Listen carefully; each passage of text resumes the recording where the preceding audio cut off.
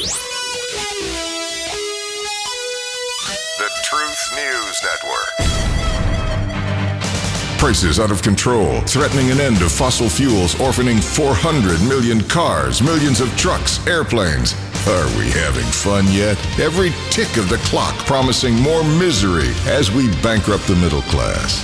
Life as written by Harlan Ellison.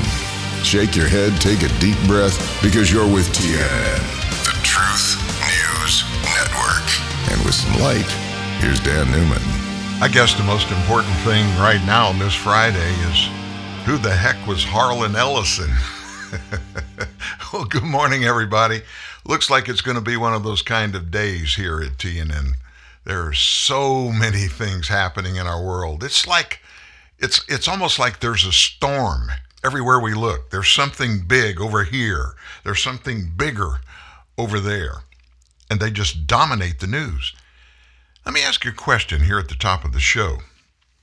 Do you ever get the sense that some of the things that are being marched out by the media, I'm talking about the legacy media, the ones that know it all and are important and they're better than everybody else, the stuff that they march out, do you ever get the sense that what they're doing is a purposeful deflection away from some other things they don't want us to know about? If you look back in your rearview mirror over the last 25 years, look at the two different types of media we have. We have conservative media and we have the legacy media or mainstream media. When we break down the structure of all of those that comprise either side of the journalism spectrum, leftists and conservatives, is it strange to you to know that in true media, now I'm not talking about ABC, CBS, NBC networks. They're just not news. They have an entertainment segment. And of course, on the entertainment side, they make a lot of money. I don't know what ABC, CBS, and NBC News does financially, but what I do know is they are far left in their coverage of news items, just as are CNN, MSNBC, and some of the other smaller networks.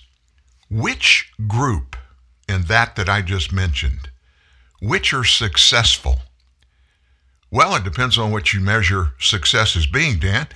That's correct. But when you're in big business and you're owned by a major, big-time corporation, there's only one thing that matters.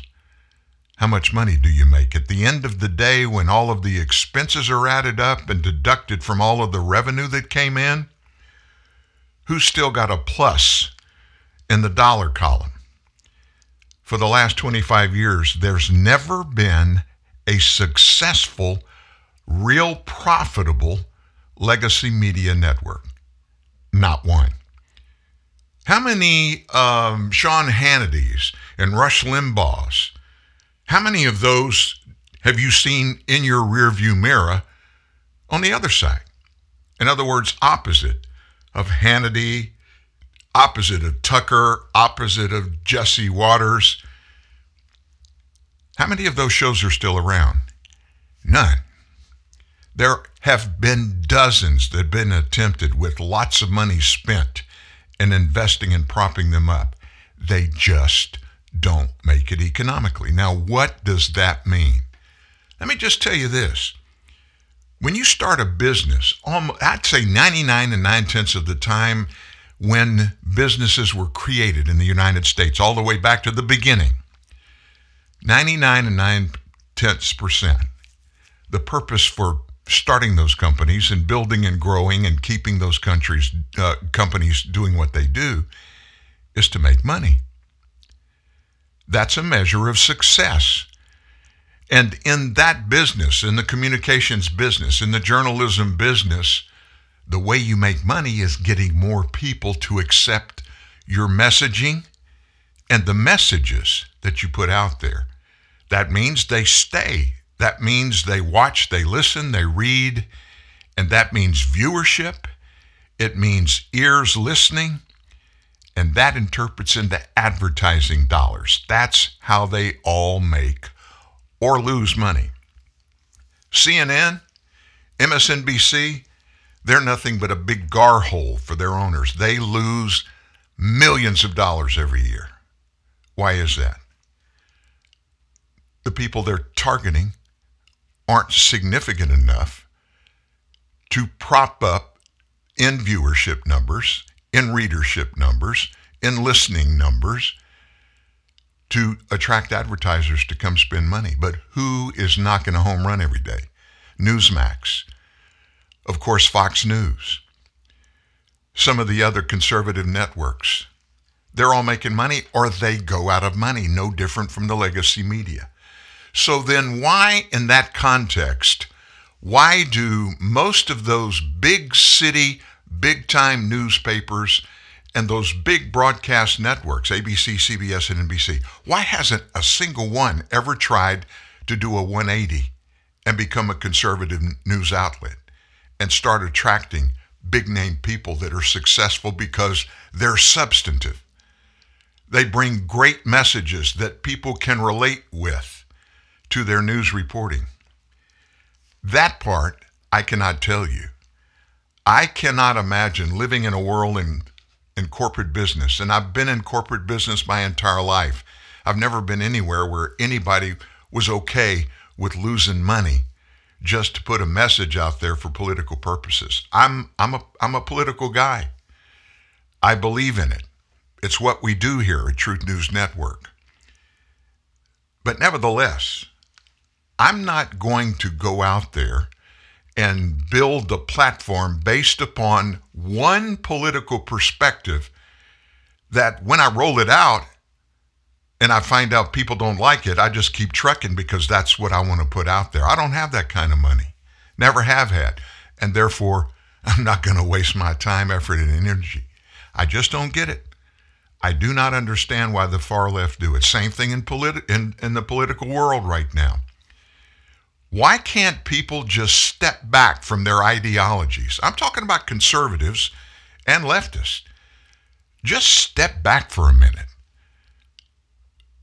Be objective and look at what you're doing, what you're presenting, and who you're presenting it to and who's digesting it when you put it out there.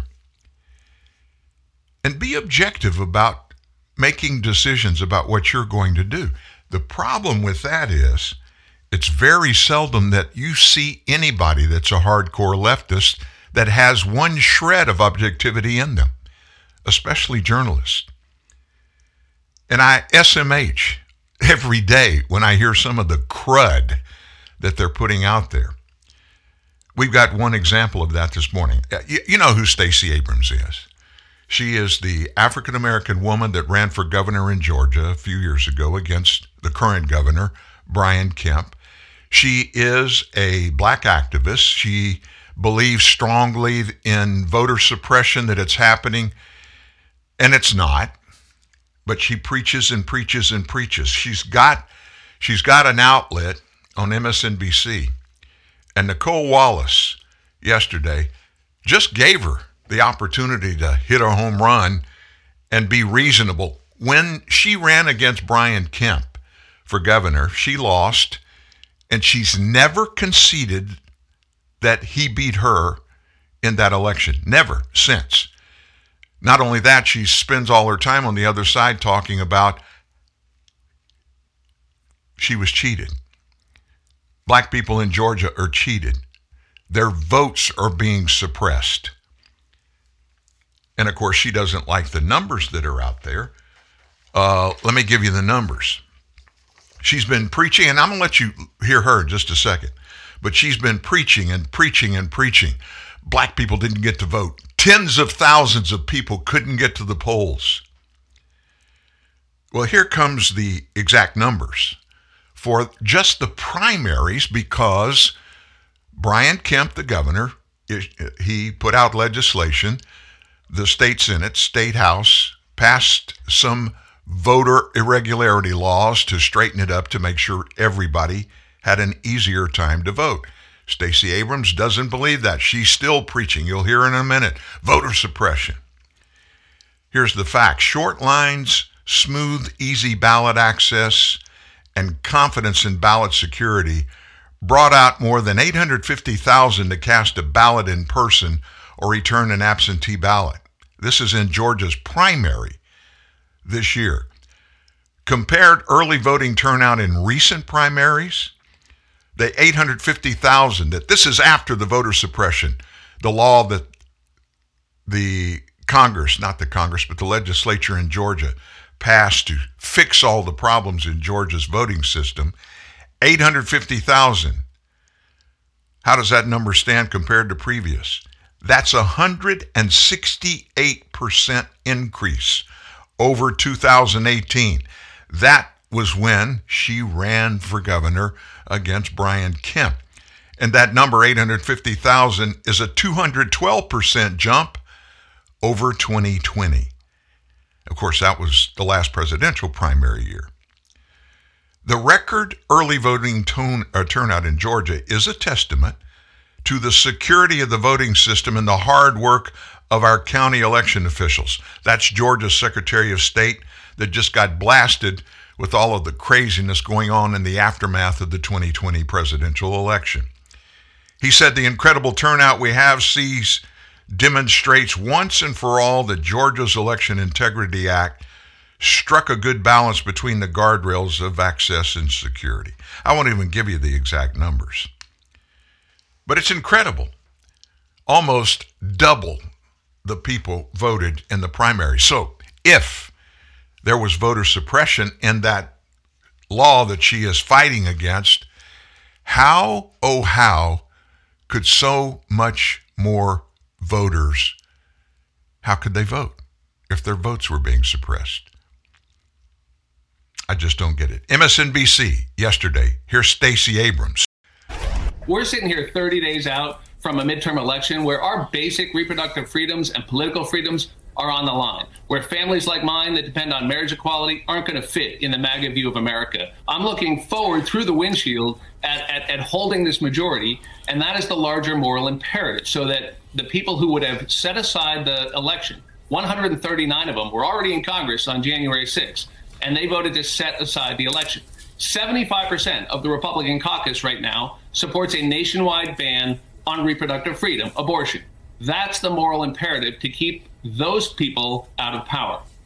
That was the head of the Democratic Congressional Campaign Committee, Sean Patrick Maloney, on the stakes for our country and that Democrats face with this year's midterm elections just over 1 month away. Our next guest has dedicated her life to fighting voter suppression and getting more people out to the polls. Joining us now, Stacey Abrams, of course, the Democratic candidate for governor in Georgia and the founder of the voting initiative Fair Fight. Thank you so much for being with us today. Thank you for having me.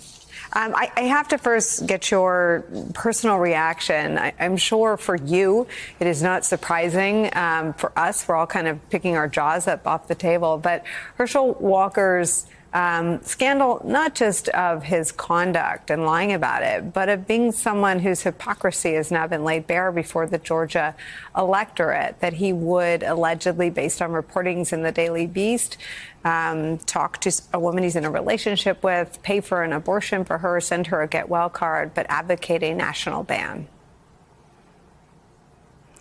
In Georgia, hypocrisy is contagious. Brian Kemp has said that it's not his place to be involved in the personal lives of others, yet he has passed and signed into law proudly the most draconian abortion ban in Georgia's history that denies women the right to choose after 6 weeks. But he has nothing to say about his running mate, who is more than willing to, or at least according to reports, has done exactly what he has prohibited women from being able to choose to do to protect their lives and to protect their families. The hypocrisy between Brian Kemp and Herschel Walker is not only unconscionable, it is a very strong sign of the kind of leadership that Walker would provide if he were elected and that Kemp has failed to provide to the state of Georgia. It is a rule for himself and different rules for the rest of Georgia. And how is that playing? I mean, are you hearing, is the Herschel Walker scandal and the refusal of any Republicans to withdraw their support for his candidacy, is that hurting Republicans? We don't know yet, but we are going to absolutely make the case, because the reality is their hypocrisy is not limited to the hypocrisy of abortion, although it is draconian and unconscionable. Because under the law in Georgia, a woman can be investigated for a miscarriage. Under the law in Georgia right now, women are being told that they cannot have access to basic medical care because the doctors and nurses are afraid that they will be subject to 10 years in prison. But we also know that the very party that has said that women cannot make their own choices, they're being absolutely silent. In fact, they're rallying around someone who has done exactly what they've denied the right to other women to do, And what's more disturbing to me is that Brian Kemp likes to hold himself out as a moralist, but he is someone who is an opportunist. He refuses to stand on his convictions, and instead he uses his political power to strip women of their freedoms, to attack the LGBTQ community, to engage in voter suppression. If you are not like him, he is not for you. Stacey, Liz Cheney is fresh to the fight, if that's a good word to use, to protect and preserve democracy after voting for Donald Trump in 2020. She saw enough after January 6th. She was in Arizona making the case that you cannot vote for Republicans if you care about democracy. Would that be helpful in your state? It would be, unfortunately, and you've actually been incredibly thoughtful about this. But writ large, Brian Kemp has been lionized for simply not committing treason. We have yet to see anyone investigate what does it mean to just be lionized for the basics of doing your job. For 246 years, every other governor managed to not commit treason. Every Secretary of State managed to not commit treason. But what he has done is be the architect of a voter suppression law that is already harming Georgians this year. 64,000 people have had their right to vote challenged, including groups, white supremacist groups, who've used the Brian Kemp law to challenge the right to vote for black and brown voters across the state of Georgia. And once again, Brian Kemp's hypocrisy keeps him silent. He signed this law, proud of it, claiming that he did so because it was necessary, when he admitted during his primary that he only did it because he was frustrated by the results of the election. He is a voter suppressor architect, and he has continued to attack the right to vote in the state of Georgia. He attacks our freedoms, our freedom to vote, our freedom to control our bodies, our freedom to be who we are, and he is willing to do that to win an election. And hopefully, folks like Liz Cheney and others will go beyond just the people who were willing to stand up and say it, and look at the people who silently let it happen and have suborned the very same behavior. They just haven't sought the spotlight for it. Stacey, how has it's interesting, the voter suppression law passed in Georgia was the first one, I believe, that emanated from the big lie. I think Georgia was the first place that it was passed and signed into law. It was so radioactive at the time that Major League Baseball moved the All-Star game out of your state. But then everyone fell silent. And now I think dozens of other states have passed voter suppression laws predicated on the lie about election fraud. That lie has infected the Republican Party, hundreds of Republicans running as election deniers. What can be done, in your view, to dispel or de-radicalize or bring back to the truth or the facts all the Republicans who still believe in the big lie? We have to recognize that there are two facets to this challenge. There's voter access and voter outcome. Voter access is who gets an opportunity to be heard, and then election outcome, let me correct myself, it's voter access and election outcome. Election outcome is the source of the big lie. The outcome of the election was not what they wanted, and therefore they've lied about everything that preceded it. But they were suborned and aided by those who denied access. And that is where we have not put our attention. To your point about the silence, we have been so myopically focused on the election deniers, we've ignored the election suppressors. Mm-hmm. Those who stop us from being heard are just as egregious as those who try to manipulate the outcome. And in a democracy, it is not simply about the outcome, it's who gets to participate in the process. The work that I've done for the last 4 years, the last 15 years, for most of my adult life, has been focused on access. No politician is entitled to victory, but every Georgia citizen, every American citizen is entitled to access if they are eligible. And to the extent the Republican Party has been able to lionize and lift up those who will not only engage in voter suppression, but celebrate it. And at the same time, only chastise those who lie about the outcome. We're only paying attention to one side of the equation. But if we don't solve both sides, democracy falls. Can you push back against the suppression bills as a single party? I mean, how do you make it a bipartisan effort to say, listen, if you guys are so confident that you're on the right side of history, why don't you help me expand access to the right to vote? Unfortunately, because right now this is all about winning. And we know that Brian Kemp, there's a 288-page order that came down from a federal court. The last three claims that we'd made during our Fair Fight action. We did not win those claims, but if you read the 288-page order, repeatedly, the federal judge said that Brian Kemp operated a racist, discriminatory system that disproportionately harmed access to the right to vote. But what he also pointed out was that the Brnovich decision, which came recently in the 2020-2021 term of the Supreme Court, permitted that type of behavior. As they continue to erode the Voting Rights Act, if we only focus on the lie that Donald Trump tries to tell, but we ignore the very architecture that made his lie plausible, then we are suborning this behavior. And what I can do, not only as a candidate for governor, but as an American citizen, is refuse to be silent about this. There are those who would love for me to stop talking. They create this false equivalence because they're hopeful that we won't pay attention. Brian Kemp held 50,000 black and brown people from being able to vote. 90% of them were black and brown people in 2018. He made it illegal for people to get water in line. He outsourced voter suppression to white supremacists through this upcoming bill, through the SB 202.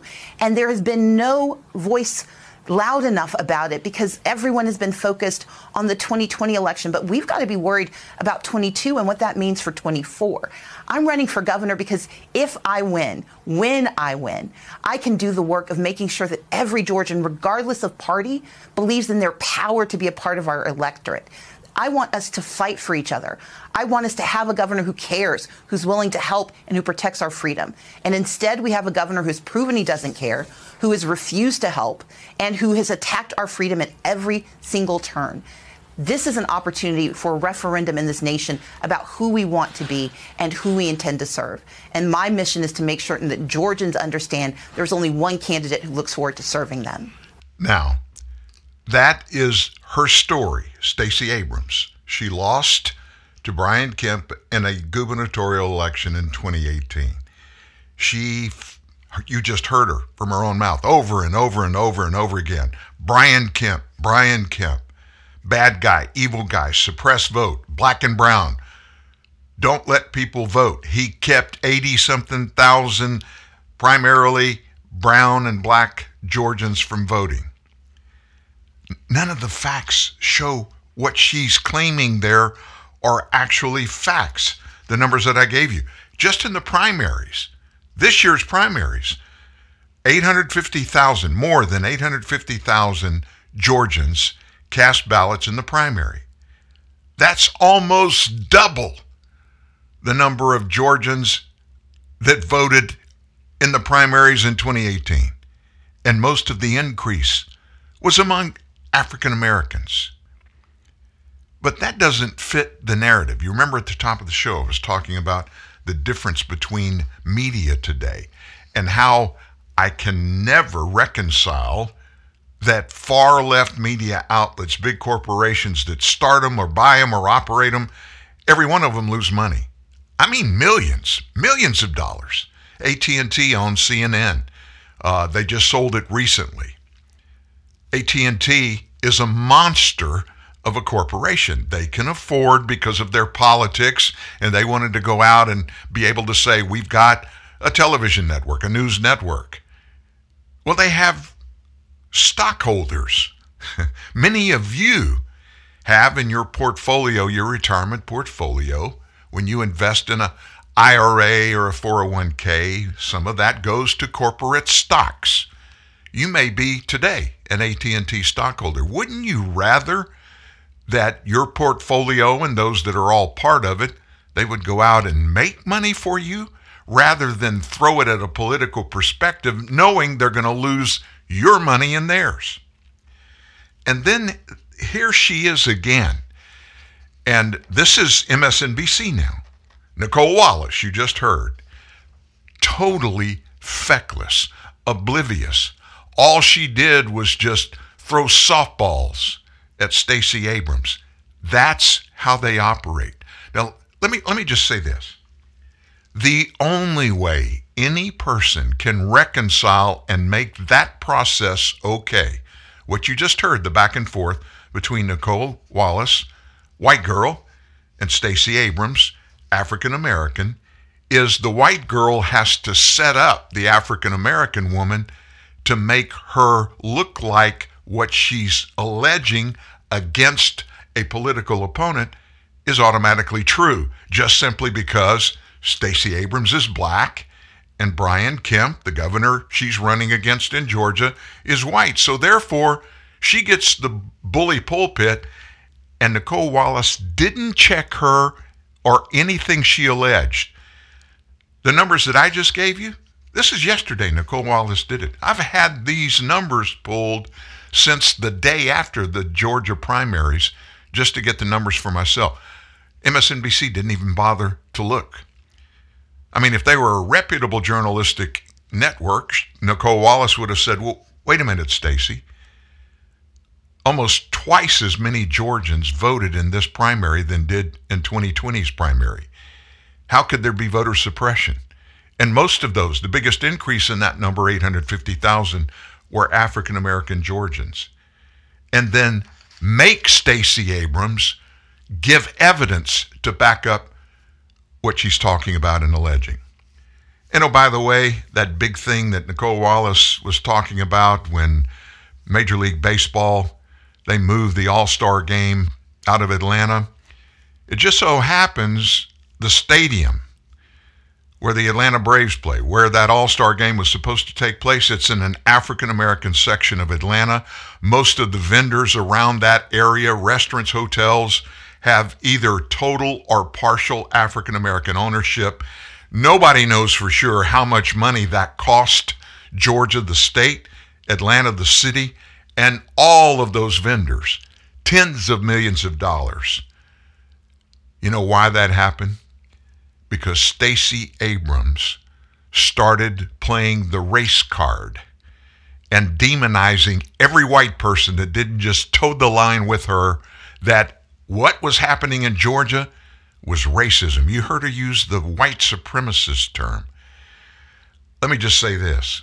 In the South, Southerners, and I happen to be one, we understand and know the facts. Racism was and is real.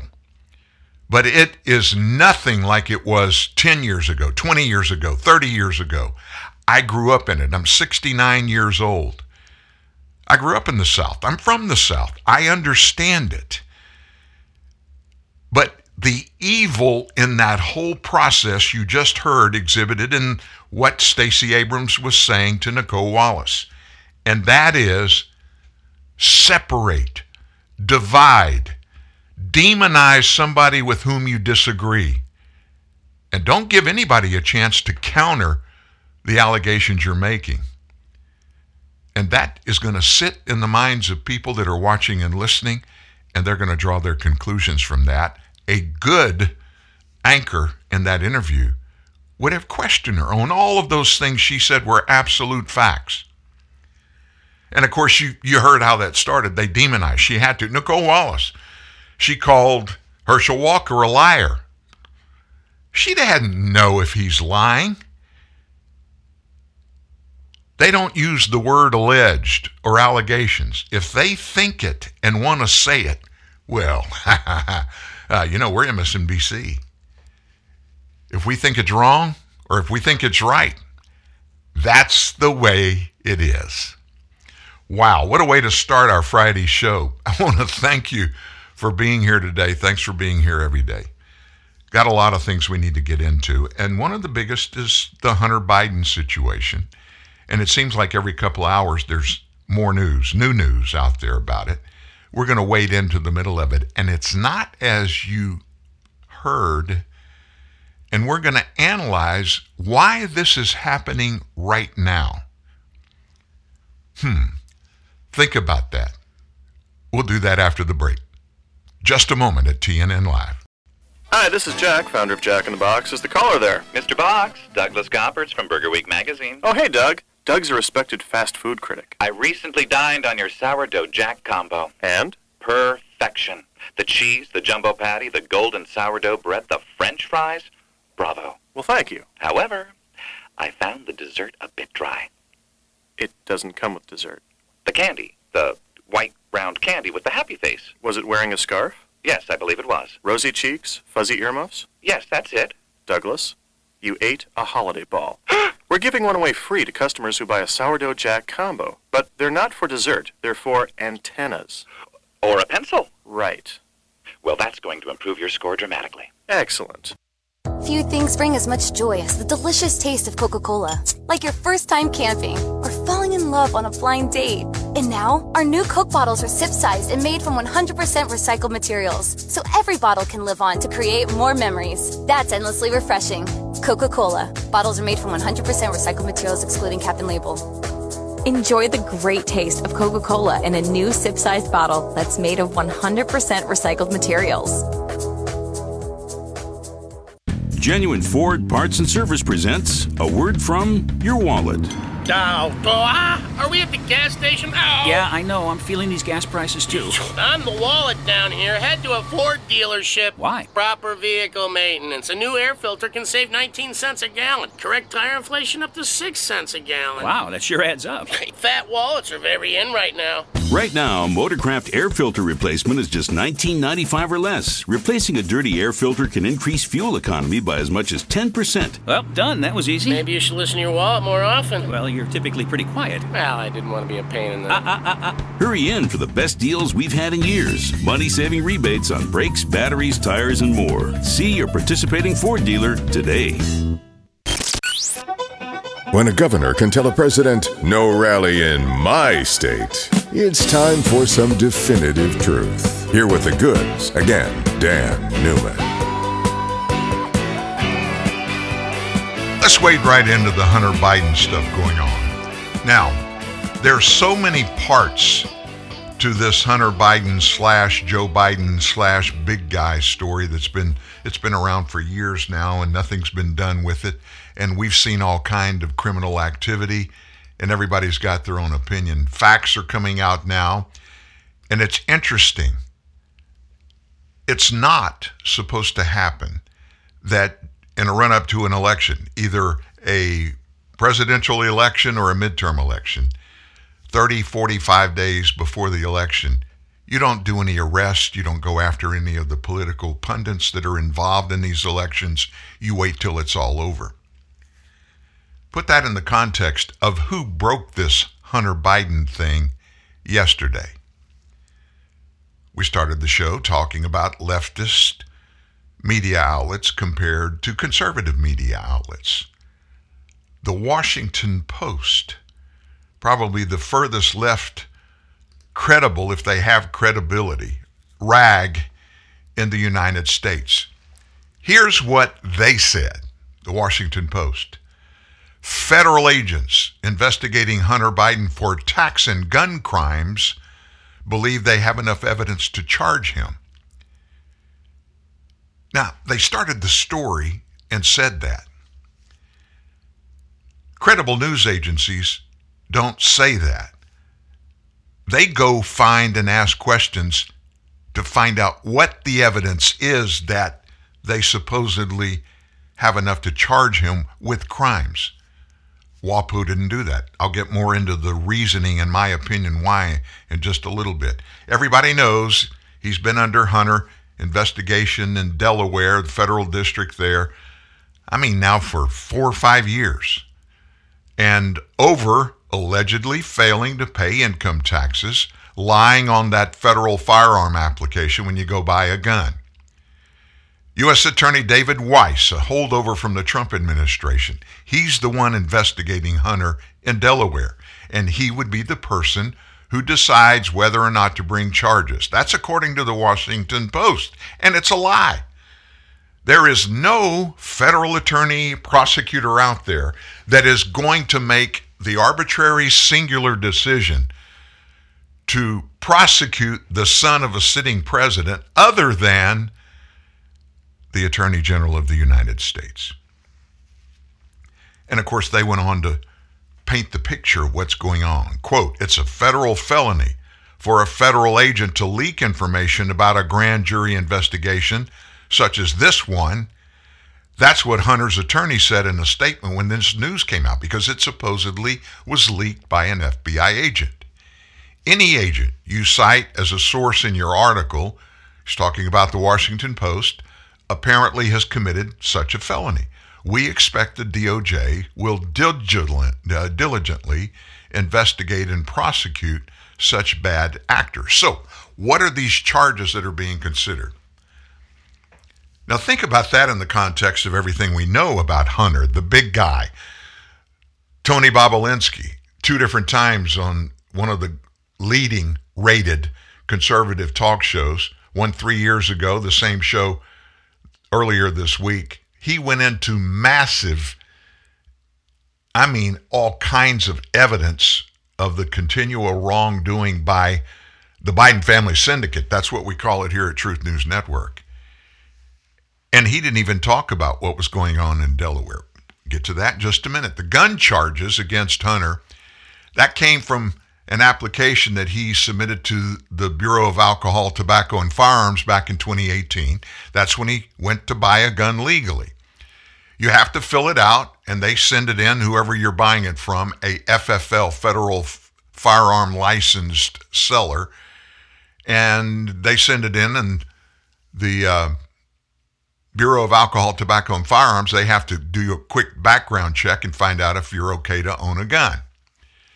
Biden claimed on that app that he was not, quote, an unlawful user of or addicted to marijuana or any depressant, stimulant, narcotic drug, or any other controlled substance. But he later suggested in his memoir that he was using crack cocaine during the time period in question, writing that he was smoking crack every 15 minutes. Okay, so that's lying on the firearms application. And then there's the tax thing.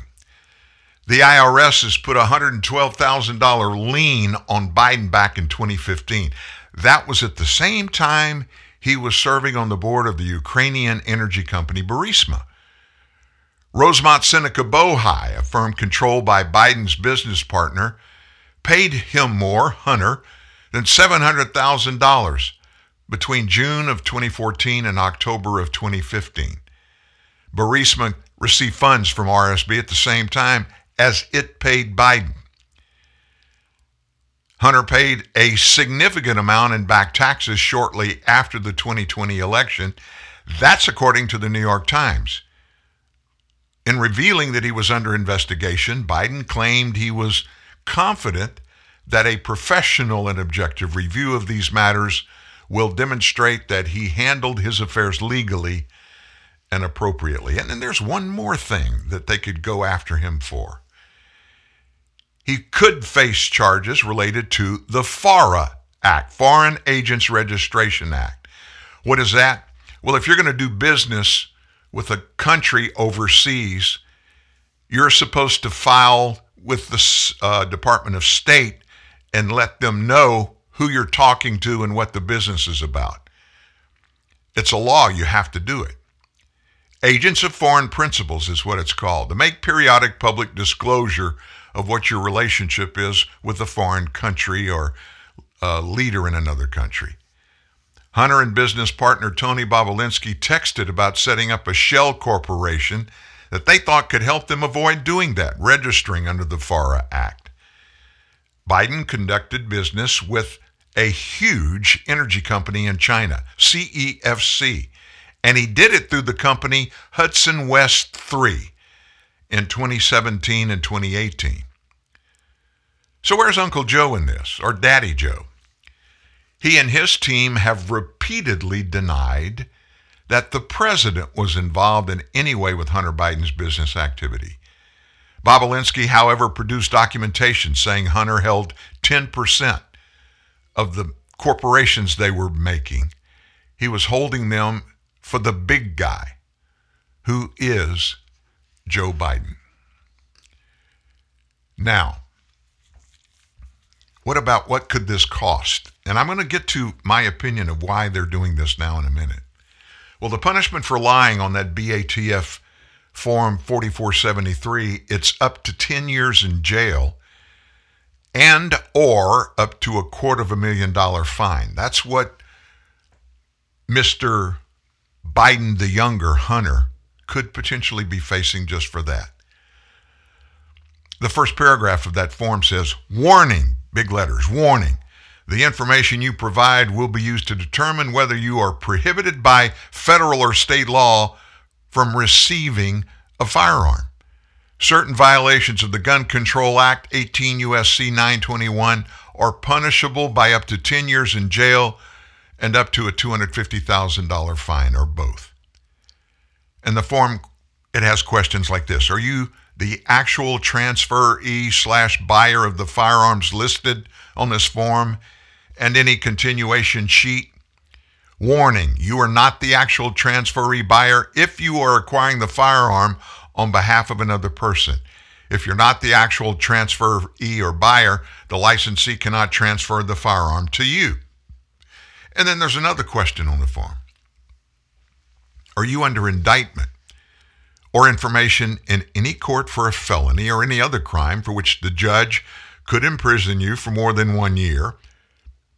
Or are you a current member of the military who has been charged with violations of the Uniform Code of Military Justice and whose charges have been referred to a general court-martial?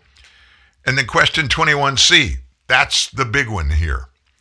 Are you unlawful user or addicted to marijuana, any depressant, stimulant, narcotic drug, or any other controlled substance? And then it says, warning, the use or possession of marijuana remains unlawful under federal law, regardless of whether it has been legalized or decriminalized for medicinal or recreational purposes in the state where you live. On October 6th, yesterday, a Washington Post report stating that agents believe they have compiled enough evidence against Hunter to bring charges for allegedly providing a false answer on that ATF form. Put that in the context of everything you now know pertaining to Hunter Biden. What the heck is truly going on, and why, oh why, is this happening right now? Last night, Jesse Waters, Fox News, he waded into the middle of it. We start tonight with a Fox News alert. Federal agents believe they have enough evidence to charge the son of the president, Hunter Biden. Multiple federal agents who we believe are FBI and IRS agents are telling the Washington Post the president's son may soon be indicted over tax crimes and firearms crimes. We don't believe the indictment will come before the midterms because of a rule against political charges affecting elections, but the U.S. attorney in Delaware, David Weiss, a Trump appointee, has the case now. And the grand jury is over, we're told. This prosecutor will probably have to get sign-off from Merrick Garland before charging the president's son. And Merrick Garland will face incredible pressure to manage this case fairly. Now, a trusted source tells Primetime that Hunter Biden was actually offered a pretty good plea deal, a couple $1 million in fines and no prison. But Hunter told him to take a hike and dared him to go to trial in Delaware, where he knows he'd get home cooking. This was a big mistake by Hunter Biden and has made rank-and-file agents incredibly mad. And now this plea deal they're offering just got a lot more serious. The new deal is $15 million in fines and having to plead guilty to multiple felony charges. This is a game of chicken that Hunter thinks he can win because his father has the power of the pardon. But it may not be that simple. A source tells Primetime that an astounding amount of whistleblowers are coming forward within the FBI and other agencies, and they're willing to share what they know about the case and how it's been handled. Not only that, we're told that individuals who've done business with the Biden family will be going public soon. And it's about to get ugly. It's becoming very difficult for Biden and their protectors to keep a lid on this because of how high this goes up. This is not a story about Hunter Biden. This involves the entire Biden family and, most importantly, the President of the United States. And it involves America's number one enemy, China, a communist country dead set on destroying the United States that's been funneling millions and millions of dollars to the Biden family for years. The media has confirmed that. Bank records confirm it. Witnesses confirm it. But Joe Biden is the only one who says this isn't true. And in fact, is talking about me taking money. I have not taken a single penny from any country whatsoever, ever. Number one. The President of the United States is a liar. Not only did Joe Biden know about his son and his brother doing major energy deals with Chinese communists that threatened America's position in the world, but he was the front man of the whole operation. He's Biden right now. The former business partner, Tony Bobulinski, explained it on Tucker. I met with Joe multiple times. Yes. And now, subsequent to the election, he's now the sitting president of the United States. But there are hundreds of data points that Joe Biden was acting in a capitalistic term, I would say the chairman. He's a figurehead. He shows up at meetings, shakes hands, advises, has faith in his team. Effectively, that was Joe Biden's role in the Biden family business ventures and around the world. And Joe Biden claimed that he never knew anything about his son's business deals. How many times have you ever spoken to your son about his overseas business dealings? I've never spoken to my son about his overseas business dealings. I have never discussed with my son or my brother or anyone else anything having to do with their businesses, period. Why would you lie about something like that when there's so much proof out there? Photos of Biden meeting with over a dozen of his son's business partners. Pictures of Joe Biden meeting with these guys at restaurants, shaking hands with Hunter's Chinese investors in the middle of a Beijing hotel. There's records of Hunter's Chinese business partners visiting the White House while Joe was VP. Biden went golfing with Hunter's Ukrainian partners. I could show you more pictures, but we don't have time. Joe Biden shared an office with a Chinese communist in Georgetown. Of course, Joe Biden knew what his son was up to. Here's a voicemail from Joe telling Hunter he was in the clear after a Times article dropped on his shady business ties. Hey, pal, it's Dad. It's 8:15 on Wednesday night. If you get a chance, give me a call. Nothing urgent. Just want to talk to you. I thought the article, at least the thing online, that's going to be printed tomorrow in the Times, was good. I think it's clear. And more importantly, there's evidence of money going directly to Joe Biden. In that email, there's a statement where they go through the equity. Jim Biden's referenced as, 10%. Doesn't say Biden, it says Jim. And then it has 10% for the big guy held by H. I 1,000% sit here and know that the big guy is referencing Joe Biden. That's crystal clear to me because I lived it. I met with the former vice president in person multiple times. The Chinese even had a spy working for Hunter Biden. It was his Fang Fang. Jackie Bao, Chinese intelligence, was employed by the Biden family. She worked for Hunter and she slept with him. This Chinese spy was even doing opposition research for Joe's presidential campaign, digging up dirt on Trump and encouraging Hunter to convince his father to run for president. She also handed the Bidens a map of U.S. natural gas deposits that the Chinese were eyeing. It doesn't get more dangerous than this. The Chinese were bribing the Biden family with diamonds. Joe Biden's son was working with a Chinese spy who was indicted for bribery. Hunter was his lawyer, and Beijing wired Hunter $1 million to defend their spy. The Biden family is the American face of China's Belt and Road Initiative, our enemy's imperial plan to spread Chinese commercial interests across the globe and supplant America as the world's sole superpower. The Biden family has been groomed by the Chinese. Hunter was an easy mark because of his reckless addiction, and Joe Biden was the perfect puppet because of his greed and ego. It was good business for a while, and Joe Biden was the useful idiot to knock Trump out of the White House, but now Joe Biden's becoming useless. He's driven the economy into a recession, triggered a crime wave, opened our borders, tanked the stock market, and is facing a massive wipeout in the midterms. We know Washington is already starting to turn their backs on him. And here's where things get interesting. When Republicans take the House and control the committees, they're going to subpoena Biden family business associates to testify under oath on live TV. They're going to bring in whistleblowers to testify about how these crimes have been covered up on live TV. They're going to subpoena records from the Treasury Department that show 150 suspicious wire transfers from overseas plunk in the Biden family's bank accounts. There is no way that the Bidens can survive that type of scrutiny. And this might be exactly what the Democratic Party's brass has been looking for, a way to show Joe the door so that he doesn't run for re-election. It's the perfect excuse. Joe Biden pardons his son, and for the good of the country and the Democratic Party, he announces he won't seek re-election. Because a fair examination of the evidence, and the evidence is huge, may show that Joe Biden committed treasonous acts for money. He may have sold us out to the communist Chinese for cash. And as men and women serve our country overseas and risk everything to protect the security of this great nation, we owe it to them to get to the truth. So what you just heard was Jesse Waters, and he painted both sides of the Hunter wrongdoing. There's the FARA Act.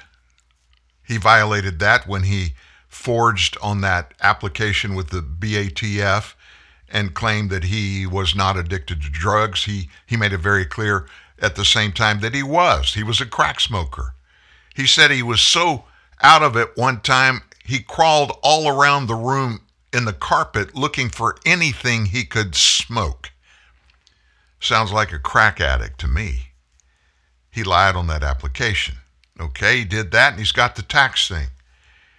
There's no mention by anybody that's talking about a potential indictment or 2 or 3 against Hunter about anything to do with the second half of what Jesse shared with us, which is Hunter/Jim/Joe's involvement with Russia, Ukraine, and China. So I told you I'd tell you what I think is really going to happen. Here's the way politics, Democrat politics, has always worked. When there's something bad that happens, somebody's got to take the fall. Somebody's got to take one for the Gipper. You know exactly what I'm talking about. So Hunter's out there and all that stuff that he did, the tax stuff and lying on the license to get that gun, that's all Hunter. That has nothing to do with the big guy. So I think what is going on, they are staging the timing of this entire thing to make it where it works for Joe and Democrats politically. And in that vein, timing is everything.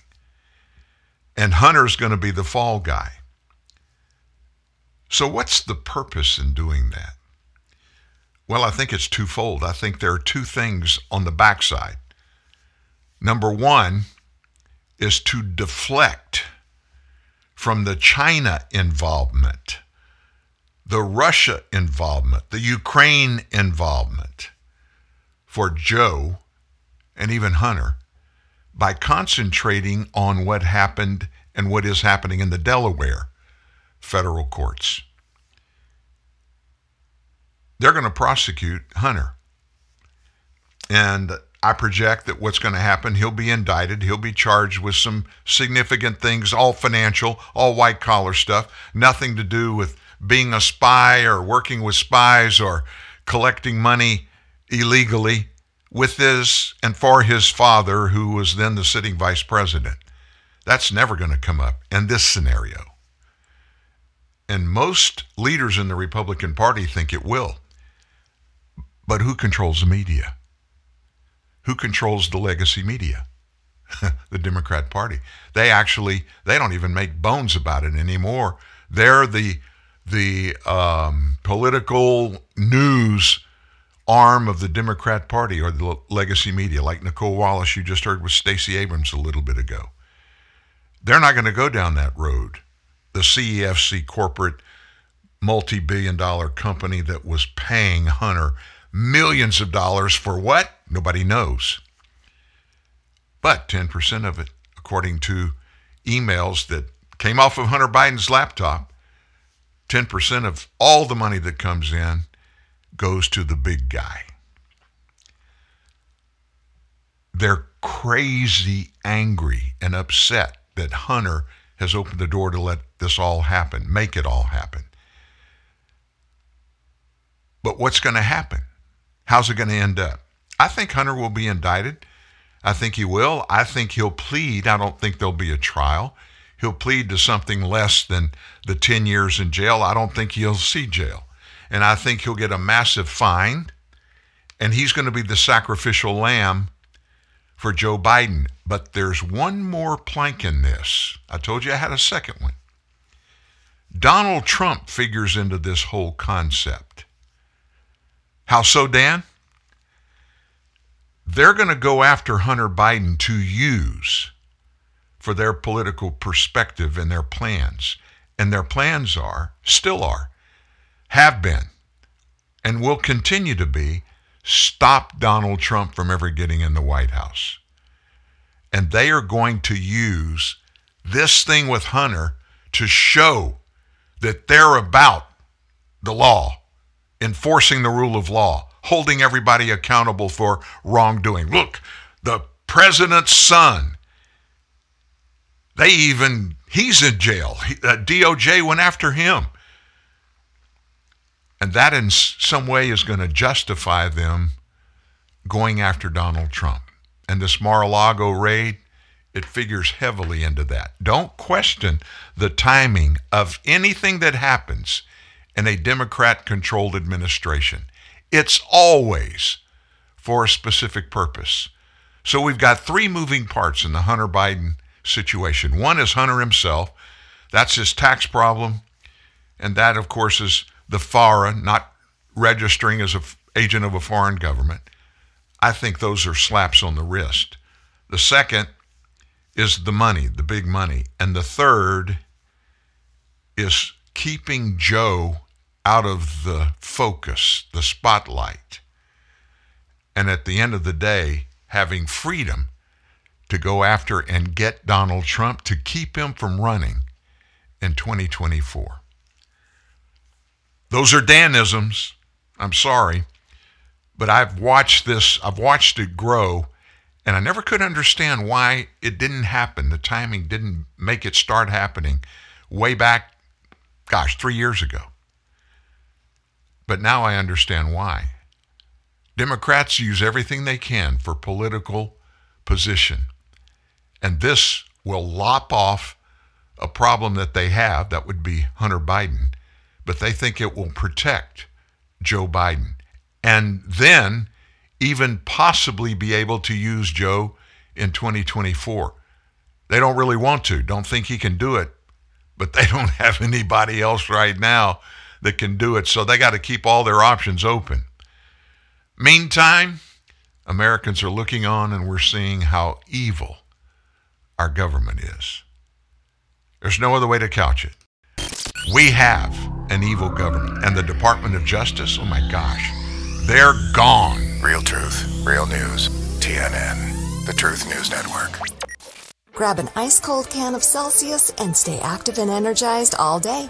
Celsius is better for you energy, made with premium ingredients, 0 sugar, and 7 essential vitamins, with no high fructose corn syrup, no aspartame, no preservatives, and no artificial colors or flavors. Celsius is just the essential energy you need to keep you fueled and active all day. Celsius, essential energy. Live fit. Now find Celsius at Celsius.com or a retailer near you. We're outside Pilgrim Furniture and Mattress City where parents are disappearing. Excuse me, are your parents in there? Yeah. They can't decide if they should take no interest for 60 months with no money down or an extra $100 off every $9.99 they spend. It's a tough choice. But they've been in there for 6 hours. I want dinner. Parents, if you're at Pilgrim, please make a decision. I'm crazy hungry, so she's got to be too. Slide through the Mickey D's drive-thru to get a Big Mac. Right after I order her quarter pounder with cheese, cause I don't know everything, but I do know what my girl's feeling hangry meal. Get it at McDonald's when you buy one of your faves, like the Big Mac, quarter pounder with cheese, 10-piece chicken McNuggets, or filet of fish, and get another for just $1. Ba-da-ba-ba-ba. Prices and participation may vary. Valid on item of equal or lesser value. New home ownership can be a real eye-opener, but it's the perfect time to look into Homeowner 101 from the Home Depot. Free live streaming workshops taught by expert associates now at homedepot.com/workshops. You'll find indoor and outdoor workshops, even home systems workshops. Plus, you'll get the know-how you need to care for your biggest investment. Master the basics at Homeowner 101, only at the Home Depot. How doers get more done. Register now at homedepot.com/workshops.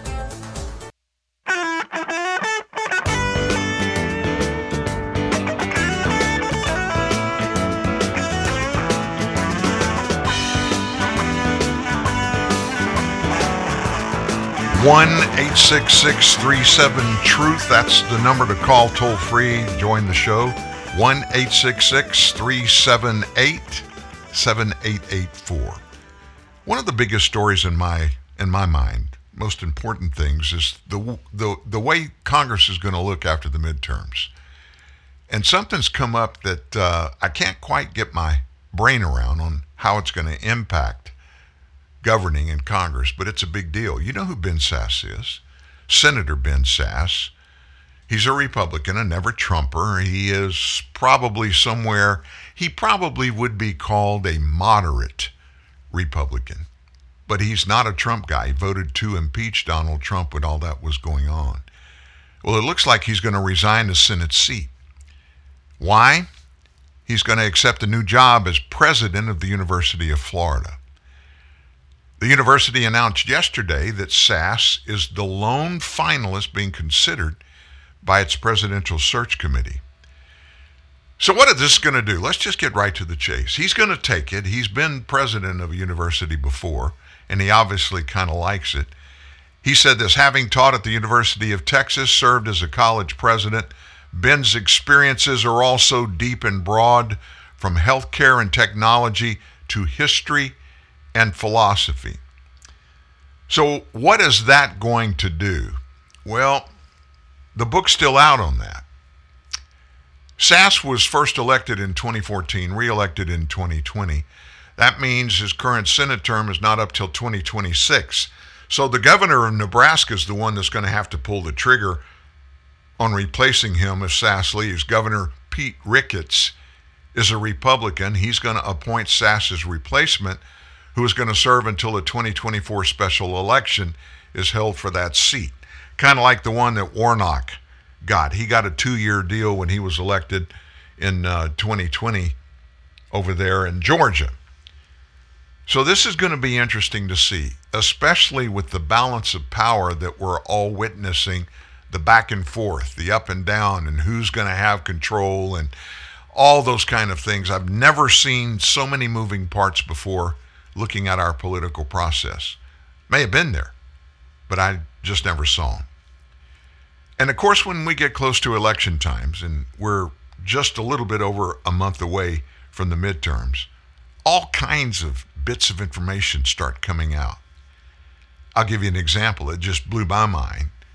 Wisconsin's Democrat Governor Tony Evers, the Department of Public Instruction there told white people to wear wristbands as a reminder of their privilege.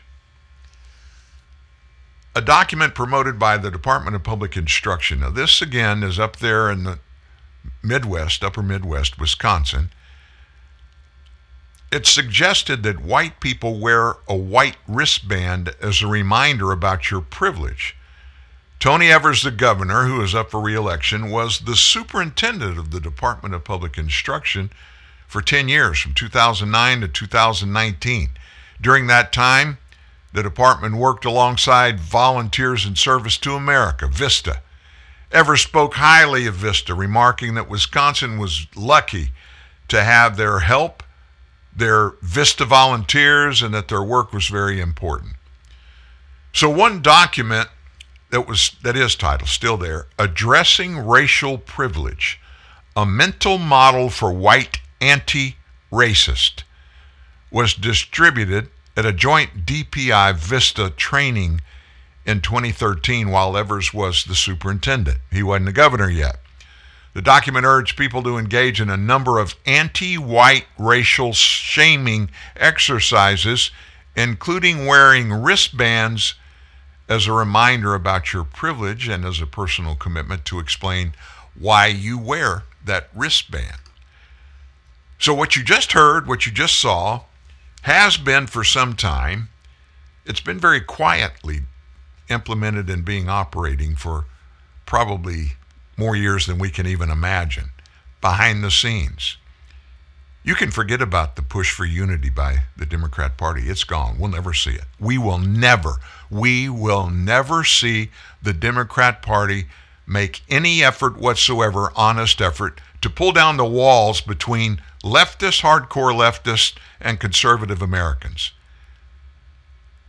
Their fundamental premise is, if you're a conservative, you're evil, and you can't be negotiated with. There's no possible reconciliation.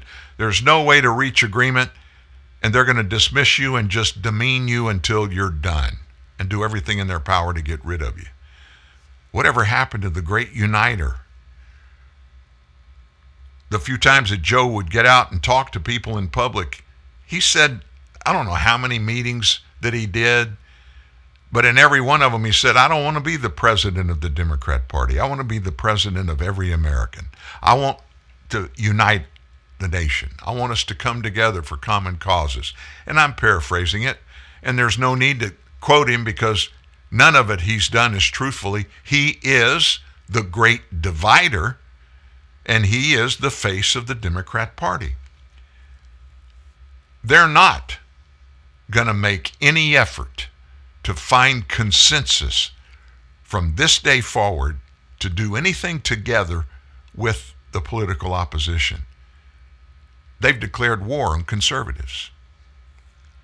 They have. And nobody can truthfully negate that.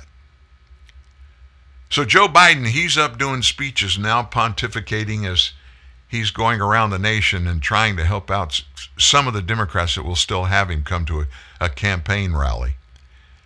Yesterday, he took to social media to pledge that he is not pushing, he's not going to stop pushing until he gets a ban on assault rifles. He's been talking about that ban on assault rifles throughout his presidency. He said this, I signed the bipartisan Safer Communities Act into law, the first major gun safety legislation in nearly 30 years. I'm not going to stop until I get an assault weapons ban passed.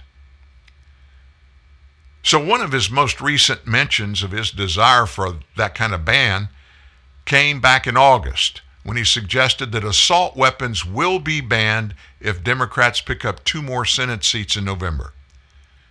And the Washington Post quoted him saying, I want to be crystal clear about what's on the ballot this year. Your right to choose is on the ballot this year. The Social Security you paid for from the time you had a job is on the ballot. The safety of our kids from gun violence is on the ballot. And he later added that if we elect 2 more senators, we keep the House, we're going to get a lot of unfinished business done. That's when he pointed out his ban on assault weapons. Look, we're not going to spend any time on this. I own an AR-15. I have some other automatic guns. They're not automatic. The correct lingo to label them is semi-automatic.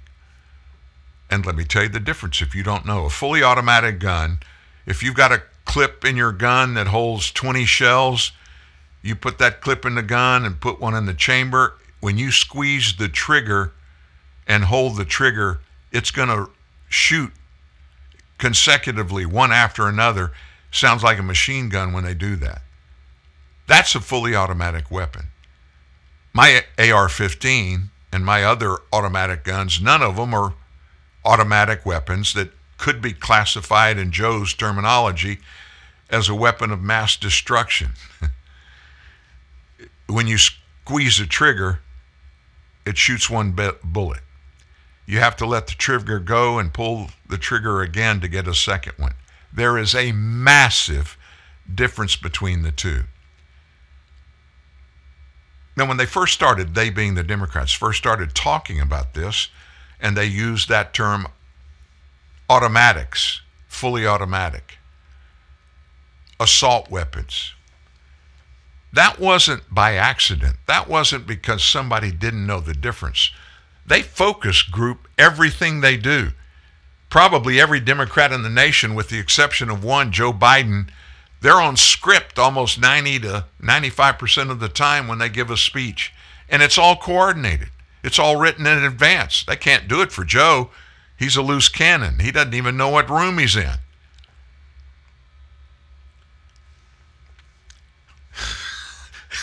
I don't know why this popped into my head. I'll tell you a story talking about Joe and his obvious cognitive decline.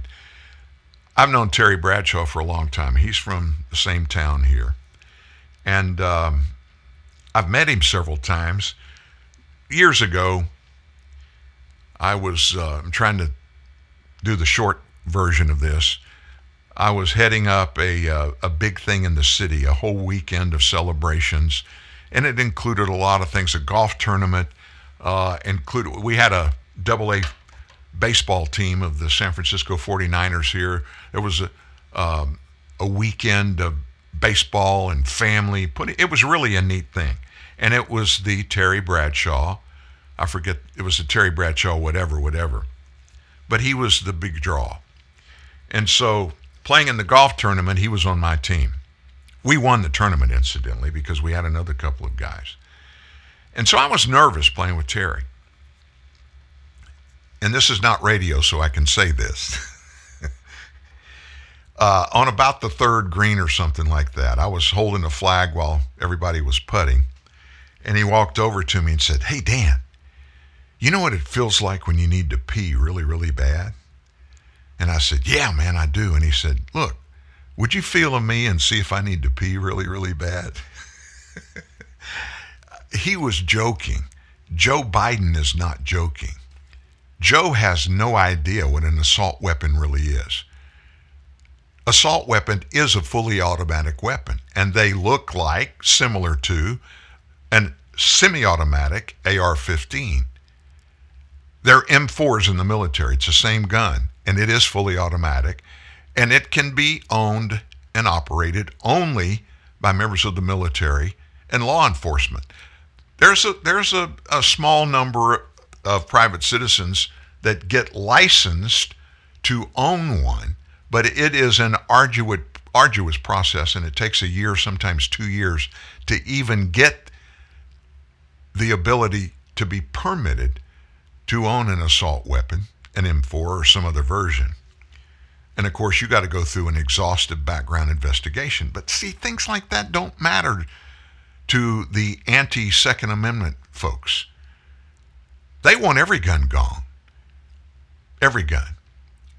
And to be quite honest with you, you can kill as many people with an AR-15 as you can with an M4. It just depends on how accurate you are when you fire the gun. Everything without exception, this president is doing, every single thing, it's about a political perspective and to get something to give Democrats a leg up on conservatives. Formerly, many years ago, the way you did that was you get in a public place and you debate. You talk about the differences between you and your opponent. You talk to the people that are going to be voting in elections, and you convince them, giving them facts that they need to vote for you instead of the other person. Those days are long gone. I mean, we've got a situation in the midterms where a bunch of Democrat candidates, dozens of them, refuse to even debate their opponents. You know why? Because they know they would be toast, because they're part of the Biden administration and they share in responsibility for all the crud we're living through. Seriously, that's exactly what's going on in the nation now. And they can't allow the American people to concentrate on the reasons for our horrible inflation, our rampant, violent crime that has just gone to epic heights around the nation in the last few years. They can't let Americans think about the price of gas at a pump. I heard a story last week. A friend of mine was at one of the convenience stores that sells gas, and he was in checking out. He stopped to get a soft drink. Guy in front of him came in and bought 1 gallon of gas. Gas was right at $5 a gallon then. And he bought 1 gallon of gas because that's all the money he had. And he said, he was talking to the clerk, he said, I'll have enough gas to get to work and get home today. That's because of a Democrat president and what he arbitrarily has done. They can't afford to talk about any of that. And you know what? They honestly think because they don't talk about it, that means that nobody knows what's going on. And so they'll be okay.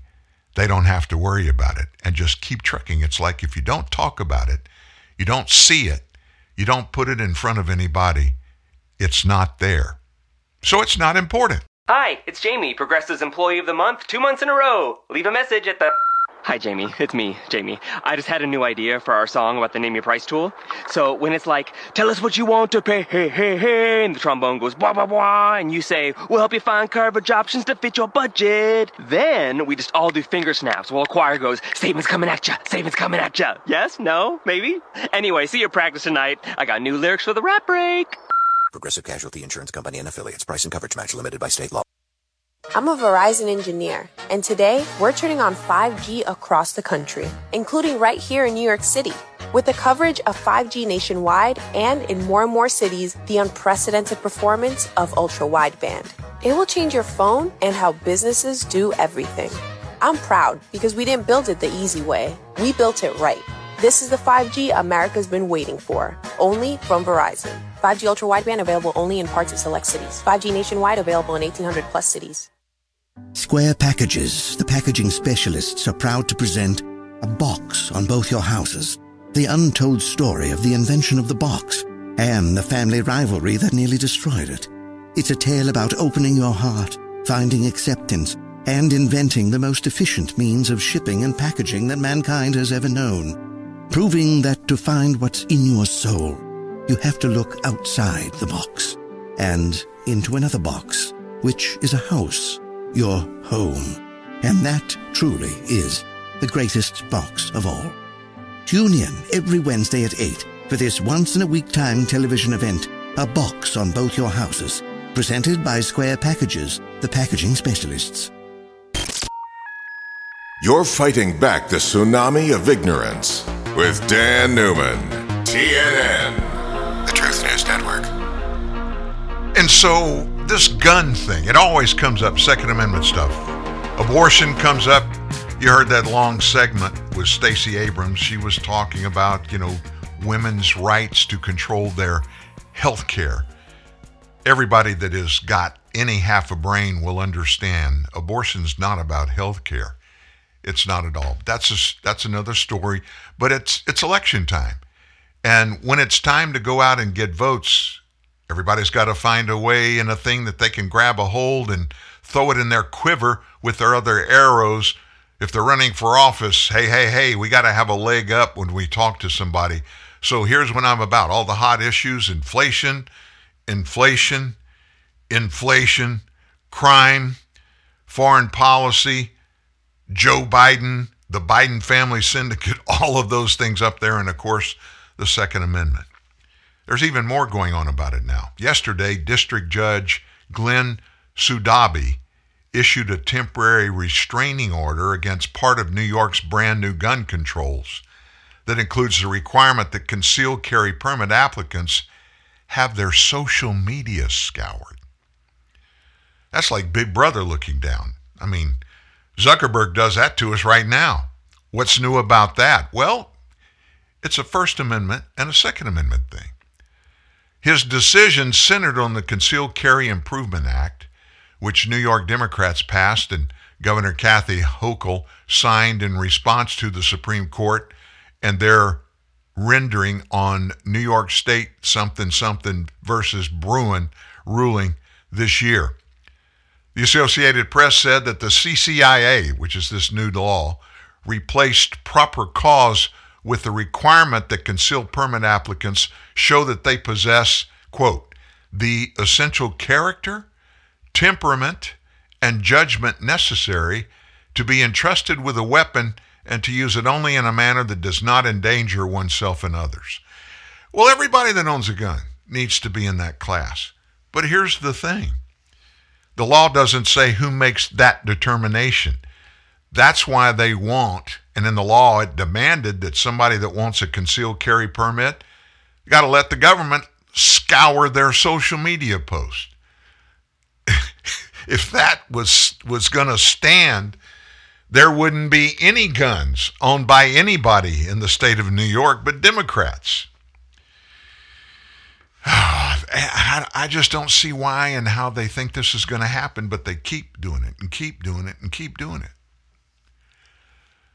And so on the other gun thing, you remember Congress authorized that $80 billion this year to beef up the IRS enforcement and staffing.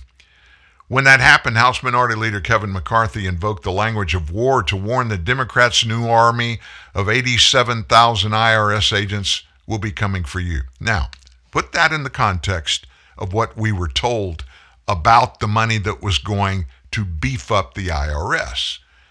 We're going to go after, in the audit division, we're going after these big, super wealthy people and corporations that aren't paying their fair share in taxes. And we need these agents to go get these billionaires. So the number is, we need 87,000. How many billionaires are there in the United States? There aren't 87,000. I checked. There are 600. So the IRS now has 87,000 new agents. What are they going to do? Who do you think they're going to go after? A video quickly went viral, racking up millions of views, purporting to show a bunch of clumsy bureaucrats receiving firearms training, prompting alarm that the IRS would be engaged in some military-style raids of ordinary taxpayers. The GOP claims were widely attacked as exaggerations, since the video, though from the IRS, didn't show official agent training. But the criticism has shed light on a trend, a growing trend, the rapid arming of the federal government. Now listen to this. A report issued last year by a watchdog group, Open the Books, found that more than 200,000 federal bureaucrats now this is last year, have been granted the authority to carry guns and make arrests. 200,000. That's more than the 186,000 Americans who serve in the Marine Corps. 103 executive agencies outside of the Department of Defense spent $2.7 billion on guns, ammo, military-style equipment between fiscal year 06 and 2019. Nearly $1,944 million was spent between fiscal year 2015 and 2019 alone. So what's this all about? Well, the watchdog reports that the Department of Health and Human Services has 1,300 guns, including one shotgun, 5 submachine guns, and 189 automatic firearms. NASA has its own fully outfitted SWAT team, with all of the weaponry that goes along with that, including armored vehicles, submachine guns, breaching shotguns. The EPA has purchased drones, GPS trackers, radar equipment, night vision goggles. That's in addition to stockpiling a bunch of firearms. A 2018 GAO official report noted that the IRS had 4,500 guns and 5 million rounds of ammunition in inventory at the end of 2017. That's 5 years ago, before the enforcement funding boost this year. Yet more than 100 executive agencies have armed investigators, and there doesn't appear to be any independent authority actively monitoring or tracking the use of force across the federal government. If that doesn't scare you to death, you need to check to see if you're still alive. The reason for the Second Amendment in the first place, you got to remember, put in context what the First through the 10th Amendments were for, why they ever ended up in the U.S. Constitution. It was this.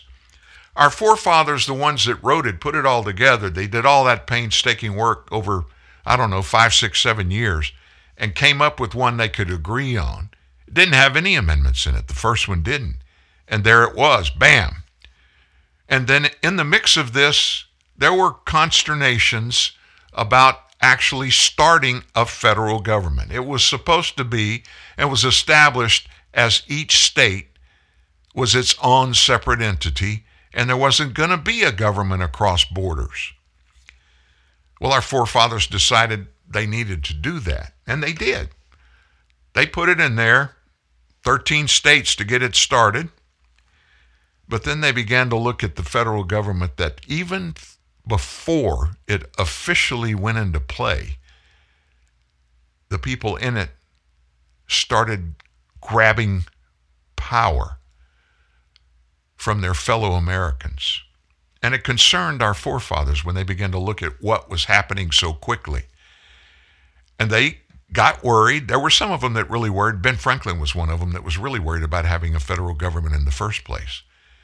But as they saw that early in the nation's life, central government getting so powerful, they said, wait a minute, we've got to make sure these people in our federal government in Washington, they know what they can do, but even more so, they know what they can't do. And so those 10 amendments enshrined for our government all of the things that the government has no say-so in. They belong to the people. Freedom to assembly, freedom to speech, freedom to write whatever you want to, the right to own and bear arms. And it goes on and on and on. Guarantee of a speedy trial. Yeah, like those people that are in the jail in Washington, D.C. You heard Steve Baker on here Monday talking about the trial that's going on. One of them that was charged with some kind of menial wrongdoing has been in jail in D.C. for 18 months. No speedy trial. He's on trial there now with 4 other of the Oath Keepers. Anyway, it's about protecting the rights of the American people. So why is our government getting all these guns? What are they doing?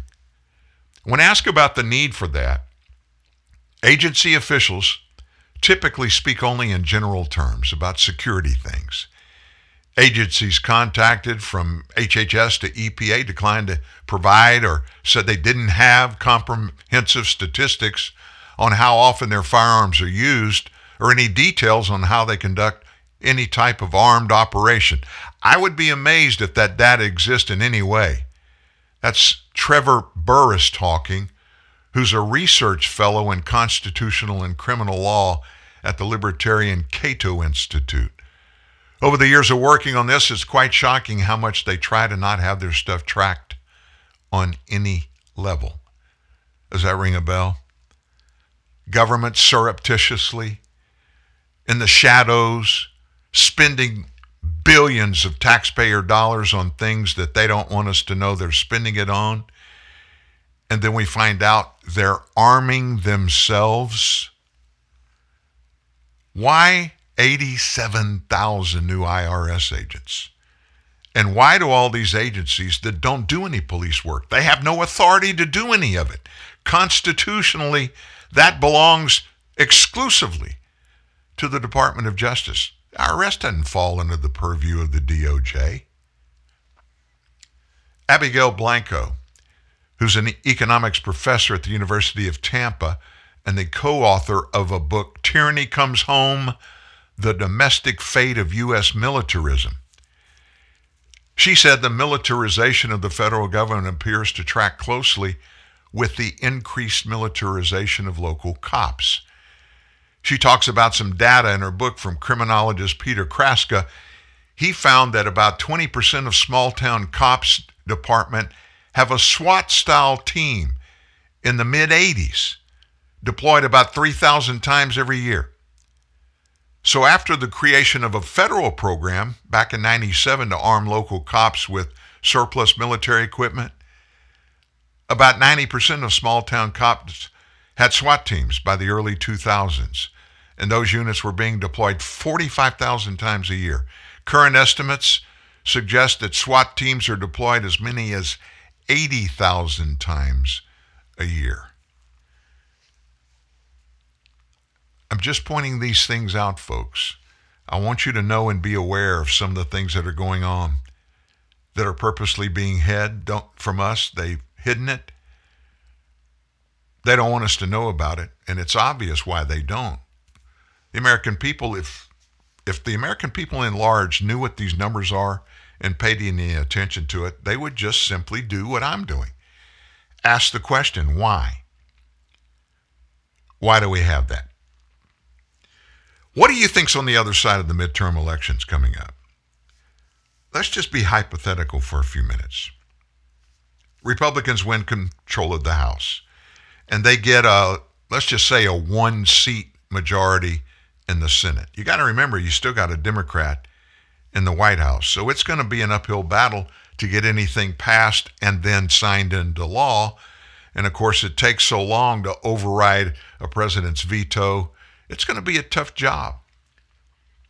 Talking to Congressman Mike Johnson a couple of weeks ago offline, and we were talking about the difference between winning the House, winning control, winning the majority status. In fact, when he was elected, I forget what year it was, but that was the year when the Republicans won back control of the House. And I said, what's the difference now? And he said, back then, leadership in the Republican Party, they didn't think we were going to win, so they didn't have any plans put in place. And so I asked him, what about now? Well, Congressman Johnson, he's in leadership in the House on several committees, several important committees. And so he's got an inside look at some things that the rest of us don't. And he said the explicit plans are piled high on Minority Leader Kevin McCarthy's desk. They've been vetted, they've been discussed, they've been unofficially in Republican committees, and day one, they're going to launch. And the commitment to America that we've talked about here was one of them. There are other things out there. But my concern is that they don't do anything, that they get into politics, they get back into politics. And I'm sorry, politics is not the answer for what ails our nation. There are no real solutions to our inflation, to our massive crime ramp up, our illegal immigration. The answer is to get the people involved and have leaders that are leaders. Now, what am I talking about? Do you realize that every day, every single day, 365 days a year, the leaders in our nation right now today are breaking federal laws in the thousands. And what are you talking about, Dan? I'm talking about just the open borders. Every person that steps foot on American soil, coming in from any border or any body of water, the second they step foot here, if they're not coming with in hand a written authorization for them to be here, that's a crime. That's a federal crime. And the fact that this president and those in his Department of DHS, Homeland Security, Alejandro Mayorkas, they're all involved in breaking federal laws.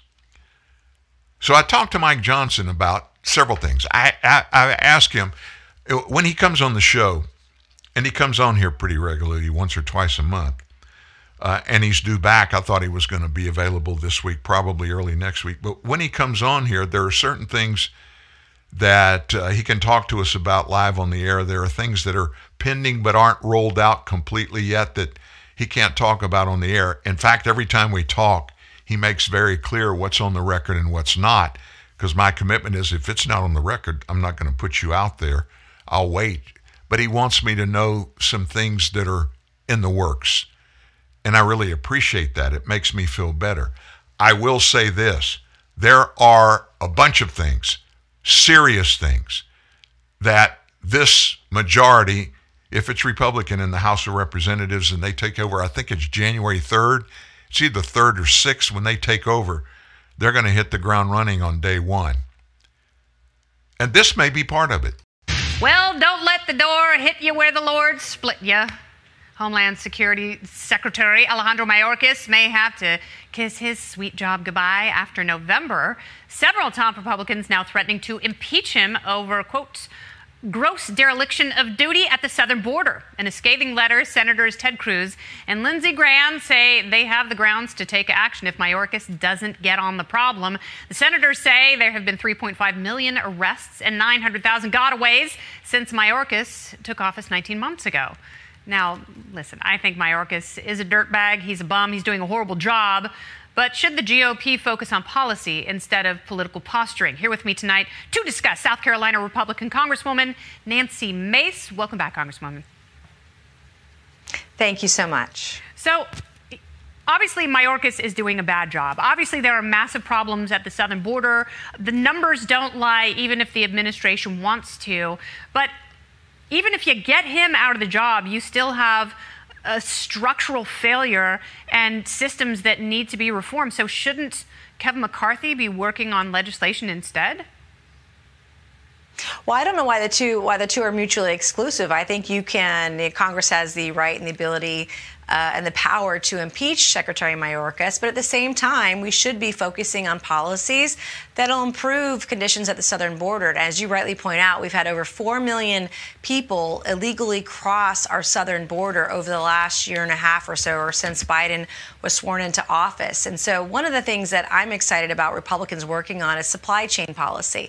Supply chain policy that would give jobs and promote jobs and to the south of the United States and Mexico, Central and South America, incentivize companies to get out of China and manufacture and go to the south of our border. Because when countries can prosper, when there's greater trade and their jobs and the economy are improved by that trade and manufacturing south of our border through the supply chain process, then we're going to have fewer illegal immigrants. And so that's one of the ways that Republicans can address via policy the immigration issue we have at the southern border today. Well, the problem that or at least when we're in the majority next year. The problem that we have, though, is the trade that's propping up the countries south of us is the illegal drug trade, because demand in this country, it hasn't changed at all. So, if I'm a major corporation, if I'm the Gap, sure, it might be nice to open a factory with cheaper labor in a place like Honduras, but I worry that my employees, if I try and get people to move there, they're going to be unsafe because you've got narco-terrorists who are running these various countries. So how do you address that? Today, the United States is funding the very cartels you're talking about. It's a $64 billion industry, $30 billion of that dedicated to drug trafficking, $34 billion more than the drug trafficking. The cartels are making more money on human trafficking at our southern border. So that has to stop. But if we can address the supply chain and get manufacturers to South America and Central America, that is at least addresses part of the problem. And many of the people that are coming here, they just want to work and they want to go back home. They want to work and they want to send money back to their families. And when there's greater peace and prosperity because of more prosperous economies to the south of our border, then there's going to be less illegal trafficking of drugs and people and sex trafficking. And I have to tell you, about 2 weeks ago, in the state of South Carolina on one of our interstates, there was enough fentanyl that was discovered on the side of the road on the interstate by our local law enforcement to kill 1 million people. This is an issue not just in the state of South Carolina, but every state across the country is now a border state. And it's got to be addressed one way or the other. But incentivizing manufacturing to at least go south and out of China is one step in the right direction. All right. Now, speaking of the drug war, Congresswoman, while I've got you here, what do you think about President Biden today pardoning thousands of federal marijuana offenders? Well, I want to give credit where credit is due. I don't always agree with the Biden administration. I've been very vocal about that. But this is a step in the right direction. The president wants to pardon people for very simple possession of nonviolent cannabis offenders at the federal level. And he wants to encourage our governors across the country to do the same. And I think that's a great first step. I have a bill that we've talked about, Kennedy, called the States Reform Act. And that is one piece of the puzzle to addressing cannabis in this country, but there's more to do. This is a multi-billion-dollar industry that needs regulation, that needs to be have some guardrails to ensure that we're not selling marijuana or cannabis to kids and our youth, and to ensure that also those that need it for medical reasons, like our veterans that have PTSD when they come home from war, can get medical care that isn't going to get them addicted to very dangerous opioids, and we have an opioid crisis in our country. And so I applaud the president. I'm going to give credit where credit is due and agree with him on this position today. Yeah, and I hope they take up your legislation, because of the bills that have been presented in Congress, yours is the superior one. Congresswoman Mace, thank you very much for being here. Just so you know, this cannabis thing, this pardoning offenders, federal offenders of marijuana possession, it's a political thing. It's a midterm election thing. Joe Biden is trying to buy votes. But let me tell you what the reality is. The report was given yesterday when he announced that he was going to do it, that it was going to release 6,600 people that are in federal prison now for simple possession of marijuana. It's not true. You know how many will be released? Not one. There's not one person in federal prison today that's in federal prison for possession of marijuana and nothing else. That's the rub. Most drug crimes are not simple possession. It's all the other stuff that goes along with it, all of the other charges that are added up. Distribution, other particular crimes, having possession of weapons, all kinds of things. Not one person will be released from jail. And so when that was pointed out late yesterday to the president, he got back out on his horse and he said, well, what we're trying to do is make it so that people that have been charged with federal possession of marijuana, and it's on their record and it keeps them from getting a job or a security clearance or whatever, those are all going to be expunged now. So we're going to make it easier for Americans that used marijuana when it was illegal. And you know what? Marijuana is not a bad thing. And because they used it, that law was on the books, and, you know, it's a crazy law and all that kind of stuff. That's the point, the perspective that the left take all the time. In fact, if you remember correctly, during the Obama administration, Barack Obama told his attorney general to stop prosecuting and charging people with federal offenses for simple possession of marijuana. And that created a conundrum in every state, because every state at that particular time had laws, state laws, that made it a crime to possess marijuana. So here's the President of the United States telling his Attorney General to stop prosecuting possession of marijuana instances, but the states still have to do it because it's a law there. Oh, and by the way, it still is a law in the United States. Well, man, that's a stupid law. You say, okay, yeah. There are laws out there that are stupid. They're stupid laws in my opinion.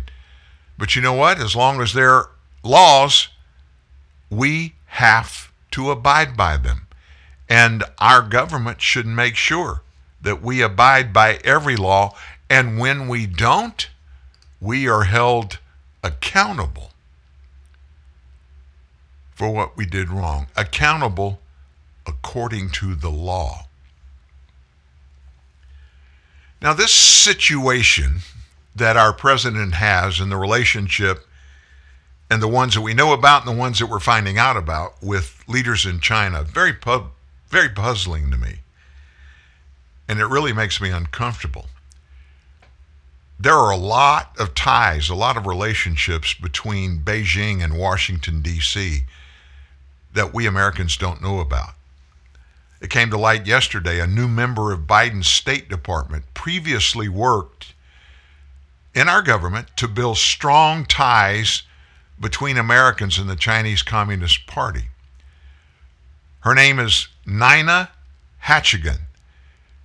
She is currently serving in the newly created State Department position of Special Representative for Subnational Diplomacy.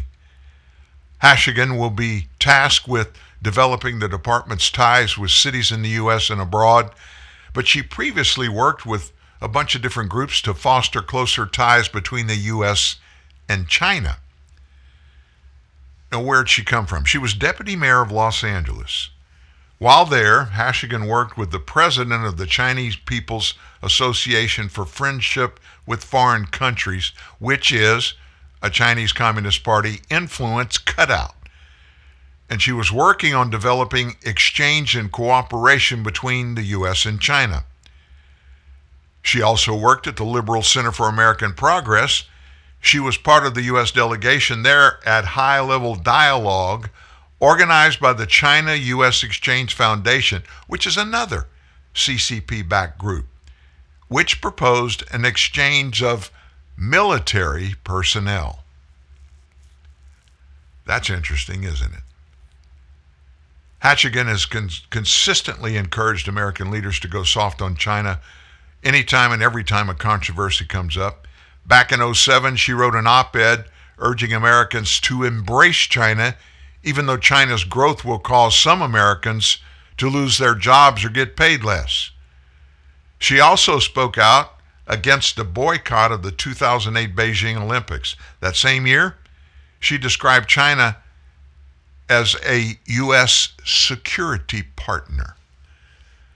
She also worked on Wan Ping, the head of the China Institutes of Contemporary International Relationships, which the CIA classifies today as an intelligent organ of the CCP. The Office of the Director of National Intelligence, DNI, warned in the summer of this year that the Chinese People's Association for Friendship with Foreign Countries exploits sister cities in other countries to get state and local leaders to embrace China. Why would we have a Chinese sympathizer in the Biden administration? Why? Does it smell? Does it seem like there's something there that is just a little off? That's the way I feel about it. I got to be honest with you. I don't trust Xi Jinping. I don't trust other leaders in China. And I believe they are our nations, the number one enemies. And if we don't look at them that way and hold them in anything and everything we do that interrelates with them, if we don't hold them with that perspective that they're our enemies, I think we're in deep trouble. I mean, they're taking over our world today anyway. They're buying our real estate, our farming, agricultural real estates, and they're in all of our businesses, and they're in all our universities, our research universities. That's just what I know about, and I'm sure I know there's a lot more. You're fighting back the tidal wave of deceit, lies, spin, and ignorance with TNN, the Truth News Network.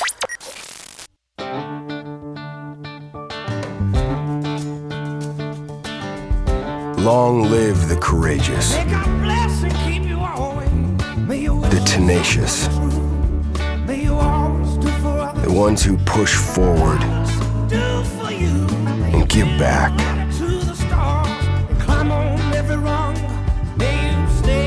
Long live the greater good, the helping hand, those who fall and get back up. And long live the truck with the strength to overcome, the will to outwork,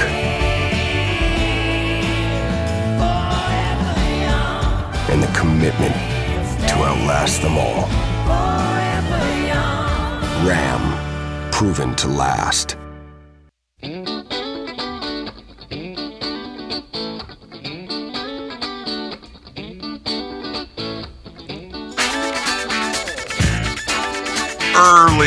Early this morning, I watched, that's a little loud. loud, isn't it? There we go. Early this morning, I watched a group of people that were being asked.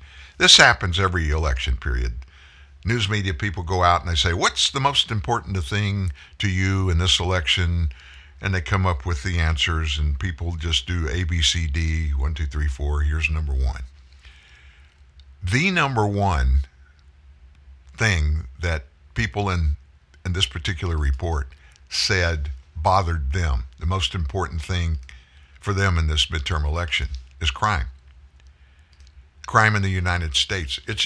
You just think, man, it can't get any worse than it is today, and tomorrow it's absolutely worse, significantly worse. How bad is it? Now, the FBI gives us statistics on crime, but they kind of are, they wave around. What I mean is, they don't seem to be very reliable, the numbers, and they don't give you a lot of data. Well, guess what was exposed yesterday? Nearly 40% of law enforcement agencies in the country do not submit any data, did not in 2021 at all, to a brand new revised FBI crime statistics collection program. And what does that do? It leaves a massive gap in information sure to be exploited by politicians in midterm election campaigns, already dominated by the fear of the public over this big rise in violent crime around the nation. Now, this data gap includes the nation's two largest cities by population, New York City and LA, as well as most agencies in 5 of the 6 most populous states, California, New York, Illinois, Pennsylvania, and Florida. This is nuts, folks. In 2021, the FBI retired its nearly century-old national crime data collection program, the summary reporting system used by the Uniform Crime Reporting Program. The FBI switched to a brand new system. It's called the National Incident-Based Reporting System, NIBRS. It gathers more specific information on each incident. So even though the FBI announced the transition years ago, and the government spent hundreds of millions of dollars to help local cops make the switch, about 7,000 of the nation's 18,000 law enforcement agencies did not successfully send crime data to the voluntary program last year. In other words, all these horrible stories we're hearing, all the atrocities, the law breaking, the criminality, all kinds of stuff. And we know it's bad just because of what we see. It's way, way, way, way, way, way worse than we think it is because the FBI is not giving us updated statistics, truthful numbers, and it's because they can't, because all these big cities aren't sending it to them. That means lawlessness and criminality in the United States is worse than reported it being, and we know it's bad. How bad is it? Well, now we can honestly say it's way worse than we think it is because the FBI is not getting the data, so they're not reporting it. They're giving us numbers, but the numbers they give us are minus the big cities. Now, I'm just going to blow your mind. 12 federal judges say that they are no longer hiring clerks that come from Yale Law School. Their reason is a slew of scandals that they say have undermined free speech and intellectual diversity. Now, what does that mean? Well, in addition to Fifth Circuit Judges James Ho, who announced on Thursday he would no longer hire clerks from the nation's top-ranked law school, 12 federal judges, both circuit and district court judges, told the Washington Free Beacon they are joining this boycott. Students should be mindful that they will face diminished opportunities if they go to Yale. That came from a prominent circuit court judge whose clerks have gone on to nab Supreme Court clerkships. I have no confidence that they're being taught anything. With one exception, the judges made clear this is a policy they are imposing on future, not current, Yale Law School students. A spokeswoman for the law school didn't respond, answer a question about it. If this boycott catches on among other right-leaning judges, it could deal a serious blow to Yale Law School, which has maintained the number one spot in the U.S. News and World Report rankings since the publication began ranking law schools back in the 1980s. Clerkships, particularly on the federal bench, are coveted jobs in the legal profession. Many students choose Yale over other elite law schools because its graduates have historically had the best shot of clerking for prominent judges. And now, you just heard it, folks. Now, a dozen federal judges say, we don't want anybody from Yale again. Why? We can't trust them. We can't trust them. This is the world that we live in. Hey guys, thanks for the week. Thanks for sharing it. Got a big weekend ahead? Well, I hope you do. High school football, college football, family things. Have a great weekend, and we'll see you Monday. Right back here at TNN Live. So long, everybody. There's a new sun rising.